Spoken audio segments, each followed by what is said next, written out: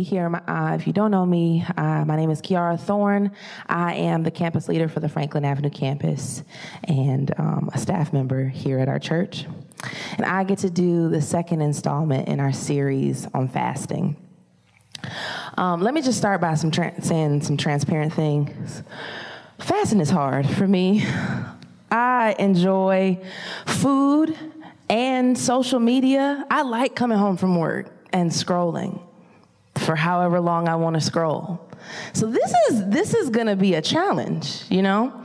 And I just wanted to acknowledge that from here. So if you go home and you say, man, this sucks, you'll know that you are not alone. I will also be feeling that. But I feel like this is important. One, because Jesus says it's important, and he mentions it a couple times in his life when he's here, when he's talking to different people, and then all throughout Scripture, all the people who we admire also practice fasting. So we know that this is a discipline practiced by Christians and followers of Jesus for hundreds of years, and we are connected to that lineage, and they suffered too. So, you know, we'll just collectively suffer.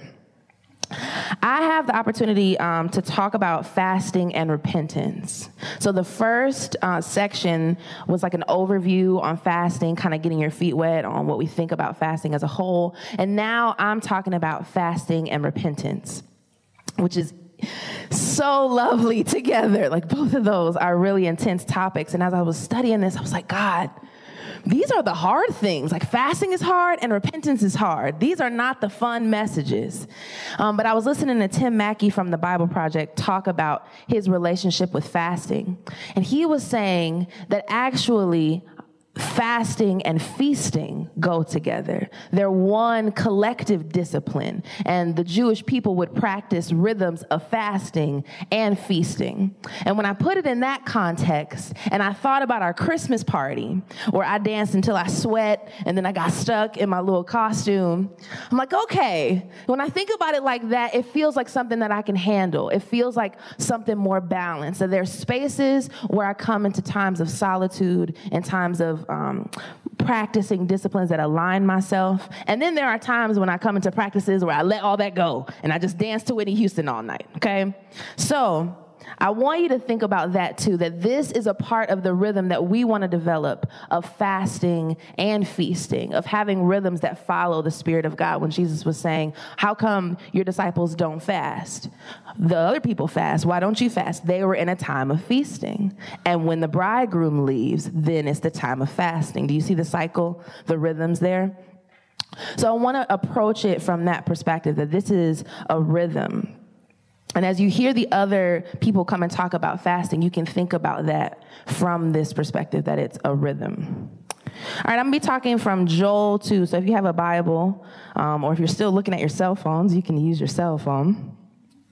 Joel only has like 3 chapters. I guess he didn't have that much to say. And so I'll tell you the whole story in like a few minutes because it wasn't that much. So at the beginning of Joel is a prophet who's speaking. We really don't know what time period he was speaking to or in. People think that he was during the time of exile, and then some people think he was prophesying right after exile, during like the time of Ezra and Nehemiah. Bible scholars are kind of unsure, but either way, the people weren't in such a good place when Joel was prophesying to them. Either they were exiled or they had just come out of exile, but they weren't doing so well. So Joel, as an author, assumes that Israel already knows about their sin. He assumes that you have already listened to all these other prophets say, hey, stop sinning. He doesn't address that piece. He comes from the perspective of, since you're aware of your sin, let me talk about what you should do. Now that you know that there are some things that you have been participating in that God isn't happy about, let me show you what we should be doing as a response to that. And these 3 books go through that kind of response. Does that make sense? No? It was so confusing? You're all falling apart? Okay, cool. All right, so in the beginning of the book, he's super poetic, and he talks about the plague of locusts. And he reminds the Israelites of the plague that they saw the Egyptians go through. And it was terrible. It was like the locusts came in and destroyed everything and got on everybody's last nerves, and just, it was awful. And he reminds the people of how the Lord allowed that plague to come to them and all the desolation that it brought. I've never seen locusts in the Bible represent anything besides desolation. It's never a good thing when you hear locusts represented in the Bible. So he reminds them of the thing that they had with Egypt and the locusts coming to destroy them. And he calls the people to repent. He's like, remember how good and terrible the Lord was. Repent. And so the people repent at the end of chapter 1, and they cry out and they tear their clothes. Repenting in the Old Testament was real dramatic. People were like ripping their clothes off and putting ashes on their face, like they're going to war. Like, I think Rambo probably was one of those people. Just being super dramatic. But it was that. So then the people go through this period of repentance, and then Joel kind of recognizes that you've been dramatic with your repentance, but I don't know if your heart is doing anything different. So then in chapter 2, he comes back and he says, okay, you remembered in chapter 1 how I referenced the past time of locusts. Don't think that that's just for the past. When he talks about this coming day of the Lord, he explains that there is a time coming that will look just like that time. And he talks about the locusts like they're a mighty army in the hand of the Lord, coming to do justice, coming to destroy and create desolation for all that was sinful. And so he calls these people again to a place of repentance. And this is where we're going to pick up reading together. It's Joel chapter 2, verse 12. Our screen back there is not working, so I'm going to turn. Yeah, it's okay. I can just turn around. My legs work, I can squat and turn. All right. Joel 2, 12 through 27. I'm not going to read all of this. I'm going to pause in the middle and we'll talk, and then I'll read the second half. Even now, declares the Lord, return to me with all your hearts, with fasting and weeping and mourning. Rend your hearts, not your garments. Return to the Lord your God, for he is gracious and compassionate, slow to anger and abounding in love. And he relents from sending calamity. Who knows? He may turn and relent and leave behind a blessing, a grain offering and drink offerings for the Lord your God. Blow the trumpet in Zion, declare a holy fast, call a sacred assembly. Gather the people, consecrate the assembly. Bring together the elders, gather the children, those who are nursing at the breast. Let the bridegroom leave his room and the bride her chamber. Let the priests who minister before the Lord weep between the porch, that's portico, I don't know, we'll say porch for now, and the altar. And let them say, spare your people, Lord. Do not make your inheritance an object of scorn, a byword among the nations. Why should they say among the people, where is their God? Then the Lord was jealous for his land and took pity on his people. The Lord replied to them. So that's the second half. We won't get into that. All right, so from this first section, verses 12 through 17, there were a couple things that I gathered. Here are the things that I gathered. Ta-da. All right, what is the passage talking about? Well, it feels like the Lord is asking the people to return to him.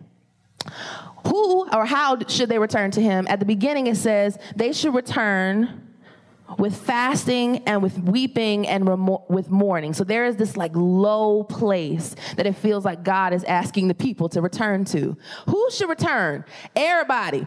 Everybody should return, okay? He named everybody in this list. Babies, brand new brides and wives, old people, young people, everybody stop what you're doing. If you're eating a sandwich, put the sandwich down and come and repent. He was like, this is everybody.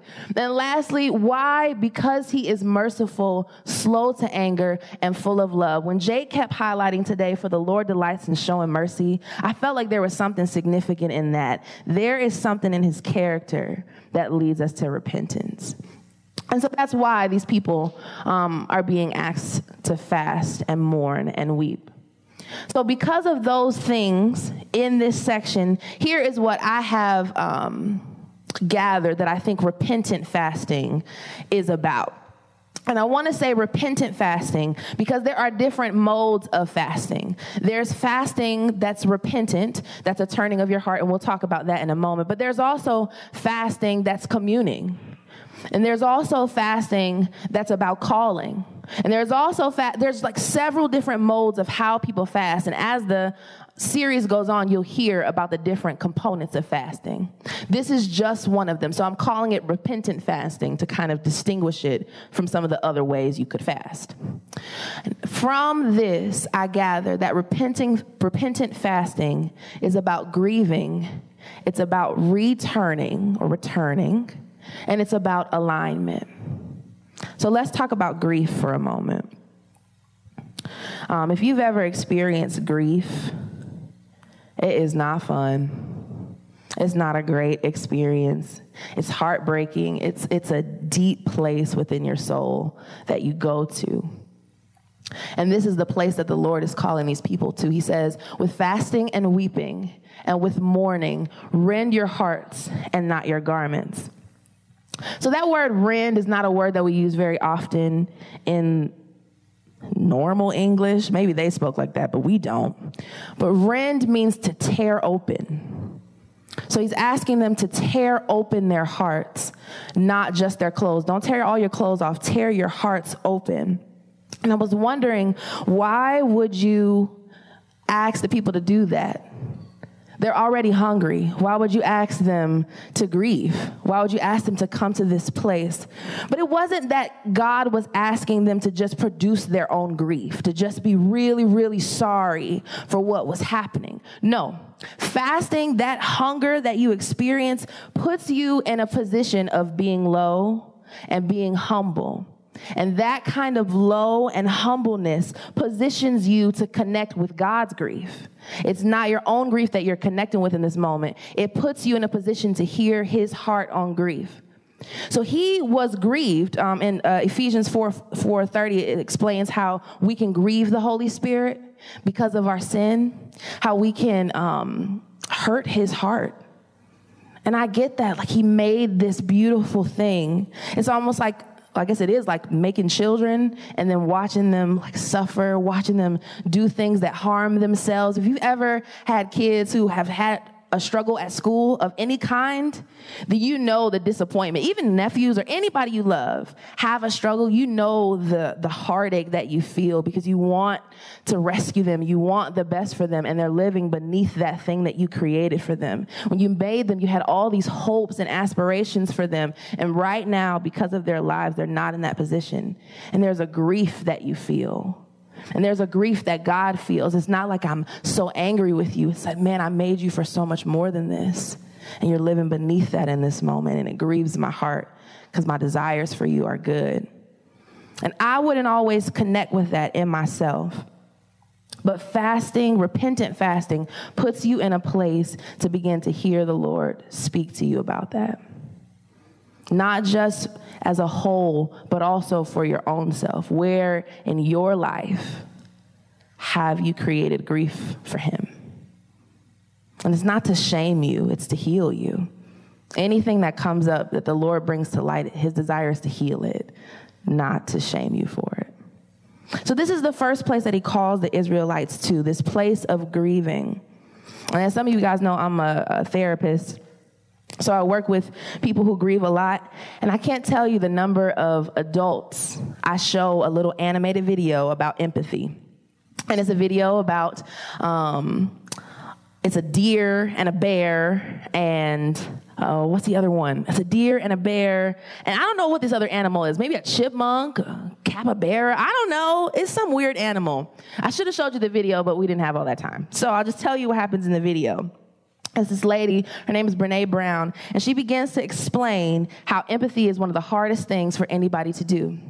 And she says, empathy requires you to connect to the darkest parts of yourself to understand the darkest parts of someone else. Empathy requires you to take on that perspective. It's like, oh, I know what this feels like. I know what it feels like to come to that place. And that is so difficult to do. I don't want to feel that way. I would rather feel great all the time, every day. And also that would make me really non-empathetic. Fasting is a way to get our bodies in a position to empathize with God and with other people. It connects us to the parts of ourselves that we often wouldn't want to see, but in a way where God can do something with them. We don't have to traverse that land on our own. He does it with us. So that's the first part. Repentant fasting creates an environment where you can connect to God's grief and receive his heart. Second part, returning.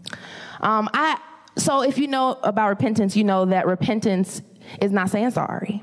It's turning. If you were walking this way and you repented, to repent would be to turn and go the other way. So repentance, I guess I repented every time I missed my turn on GPS. And I just recalculate. Recalculation is repentance. Okay, so that's what he's asking them to do, is he's asking them to turn from wherever they were to him. He says in verse 12, yet even now return from me. So it begins to make sense to me. First, you humble yourself through this position of fasting and weeping and mourning to receive God's heart and to let him illuminate to you what was going wrong here, or what he desires to have more of, or just he gives you his thoughts there. So you in that place of lowness, he's sharing himself with you, you're connecting to him, you're grieving, and now he asks you, okay, now that you understand, turn from this place and come over to me.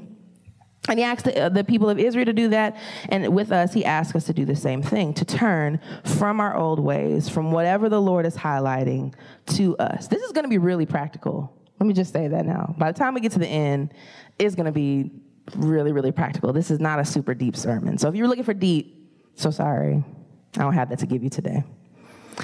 So repentance is turning, it's grieving. Once you have, this is what I wrote. Yet even now return to the, can you go to the next one?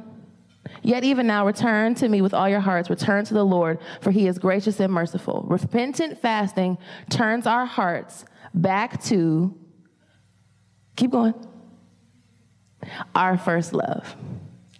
He asks us, now that you've connected with my heart, come back to me.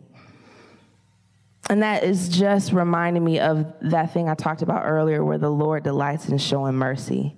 This is why he's asking you to come back, because he wants to be merciful. The Bible says that he looks to be good to you. He searches for ways that he can be blessed towards you.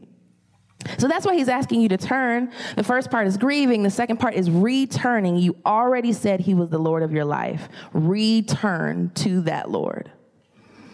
Once you've done those two things, then the last piece is alignment. I wrote in my notes, we align our hearts with his plan, with his heart, and his thoughts on everything, including sin. So going back to Joel 2, where it talks about the day of the Lord is coming, Joel is talking about this massive plague that is gonna come via these locusts. And it's kind of a metaphor, kind of literal. We don't really know fully, but there is a plague coming that is going to be great and terrible, the Bible describes it. And it is the Lord's desire to do away with all sin. That's what we hope for, that he does fully accomplish justice in the earth, that he does away with all forms of injustice and evil and villainous and everything that's plagued us. All that stuff is coming to an end. That's the coming day of the Lord that Joel is referencing. However, all sin means all sin. So if that's in me, it's coming to an end too. Because the day is coming where he will wipe all of that away. And here is an invitation for that to not be a great and terrible day that sneaks up on you. That you find yourself, oh my goodness, I am in the day of the Lord, and I'm full of sin. This is terrible. This is the invitation to not have that be a part of your life. This is an invitation to let him do it in you first. To let him heal all of that stuff in you first before the day of the Lord comes. It's not a threat. It's just letting you know what's going to happen. Sounds a little threatening, but I promise he's not threatening you. So the day of the Lord is coming, and we have grieved with God, and we are returning to him. And those two things put us in a place of alignment. I hear Brandy often talk about align our souls, spirits, and our bodies to you, Lord. And I think about like a plumb line or like a funnel from heaven. Sometimes when I don't want to spend a lot of money, I try to fix my car myself, but I don't have any mechanic skills, so that often goes poorly. And one time I went to AutoZone because my fuel, what's the light? The oil light? That's what it's called. You see, I shouldn't be fixing cars. The oil light was on, and I was like, I don't know what to do with this, and I drove like that for, 2 months. And then my husband was like, Kiarra, do you want this car? And I was like, yeah. He was like, then do something. I was like, okay. So I went to AutoZone, and I asked the guy, what do I need? He was like, okay, let me teach you how to do your oil. And he pulled out the little dipstick and showed me how to do it. I still don't know how to do it. And then he was like, okay, you need this oil. I said, great. And he was like, do you need my help? And I was like, no, I got it. I can do it myself. It's fine. So I got the oil. I didn't have a funnel. I didn't have anything like that in the car. So I just tried to like pour it, because I can just pour oil into this little container. No, I can't. I spilled oil all over the front of the car. So as I'm starting to spill it, like, I'm smart. I can adjust in the middle. So I grab like, like a paper or something so I can make like a funnel out of some paper and then pour the oil. This is so dangerous. Like, don't do this. But I was pouring oil with the paper, and by this time, a young gentleman is like, this girl's about to blow herself up. And so he comes over, he's like, do you have a funnel? And I was like, I don't have a funnel, please help. And so he gives me a funnel, and I'm like, okay, now I can pour this oil into the car. Thankfully, I didn't spill oil all over the car. I wiped up a lot of where the oil spilled, and my car is still drivable. If you see me praying for a new car soon, then you'll know that is why. I probably shouldn't have gone that route. But so far, everything is going fine. But man, if I had a funnel, I wouldn't have had to struggle through that whole process. It would have just been from the container, through the funnel, down into the oil. And all of it would have been downloaded. But because I did not have a funnel, I spilled stuff all over the place, and I almost damaged my car, and I got oil on my hands, and I hate having my hands dirty. It was just a terrible experience. This is the same kind of alignment that the Lord is calling these people to. He is trying, like, his desire is to be good to you. His desire is to pour everything that he has onto you and into you. His desire is to give you good things. But just because of our lives, just because of day-to-day life, because of pain, because of circumstance, sometimes we get out of alignment. Sometimes the space between us and heaven just has like all these other bends to it. There's some stuff getting in the way. Fasting positions us to be realigned. So when he's pouring, I am like a funnel. I can receive what's coming from heaven directly into me, and it's not spilling on the floor, and it's not falling out. And it is like a funnel because at the bottom of a funnel, the stuff that was poured in comes out. And so I have the space to receive what God is giving and to give it to wherever God is giving it.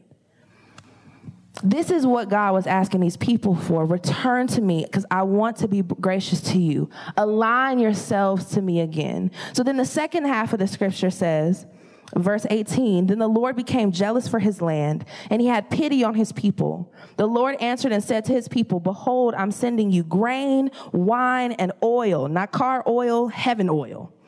And you will be satisfied, and I will no more make you a reproach among the nations. I will remove the northerner far from you and drive him into a parched and desolate land, his vanguard into the eastern sea and his rear guard into the western sea. The stench and foul smell of him will rise, for he has done great things. I'll pause right here. The Lord's way of dealing with everything that dealt with you is so intense. Like, his love for you is so ferocious. He just destroys all of it. I will make the smell of him reach the heavens. That's what it just said. Like, oh no, that's how you beat up an enemy. That's what I need when I'm playing Mortal Kombat. That's what I need.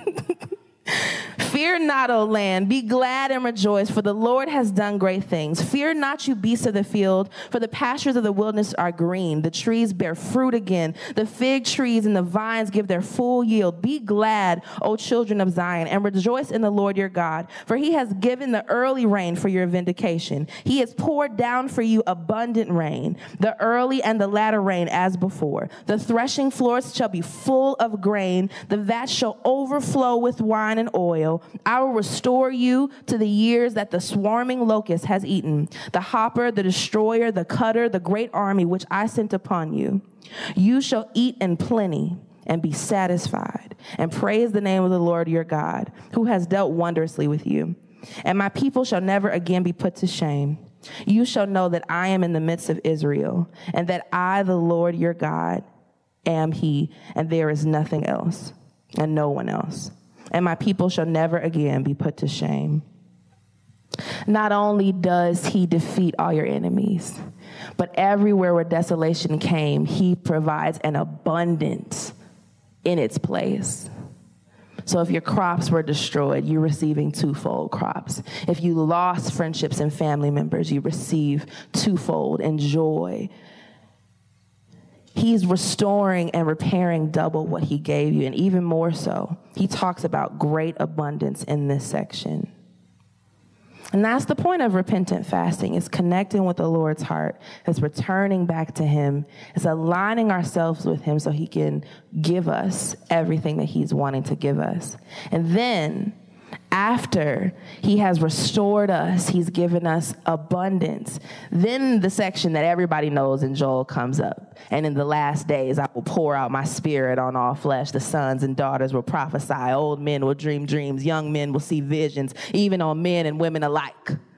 That's right after all of this. So, man, the point that he's leading them into is the depths of why we do any of this stuff. It's the depths of our suffering, all of this. It's our full reward that he's leading us into. That is why he asked us to come to this place of grieving, not so we could stay there. He asked us to come to this point of returning, not so we could stay there, or alignment, not just so we could be aligned, but so he could pour his spirit out, not just on us, but on all flesh.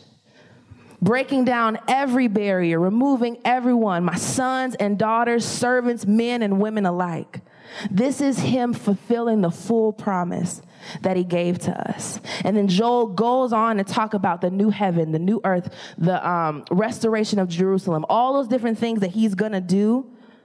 That's that next section. That's not my section, but I'm going to tell you about it. That's what's coming up. And for our church, for our body, we are wrestling with some heavy things right now.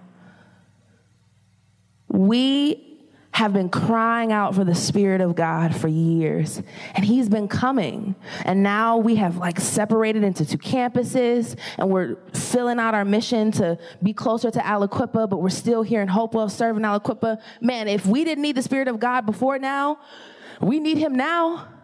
We need him now to do 2023. 2022 was not so great in some areas, great in some, not so great in others. And for where the Lord has taken us in this next year, we need this. We need his Spirit to be poured out on us without measure. Fasting is a way that we align ourselves to receive his heart because he wants to pour out his Spirit in all measure, without measure. I was talking to a girl in one of my sessions, and she said, I know the Lord is good. I don't know if he's willing.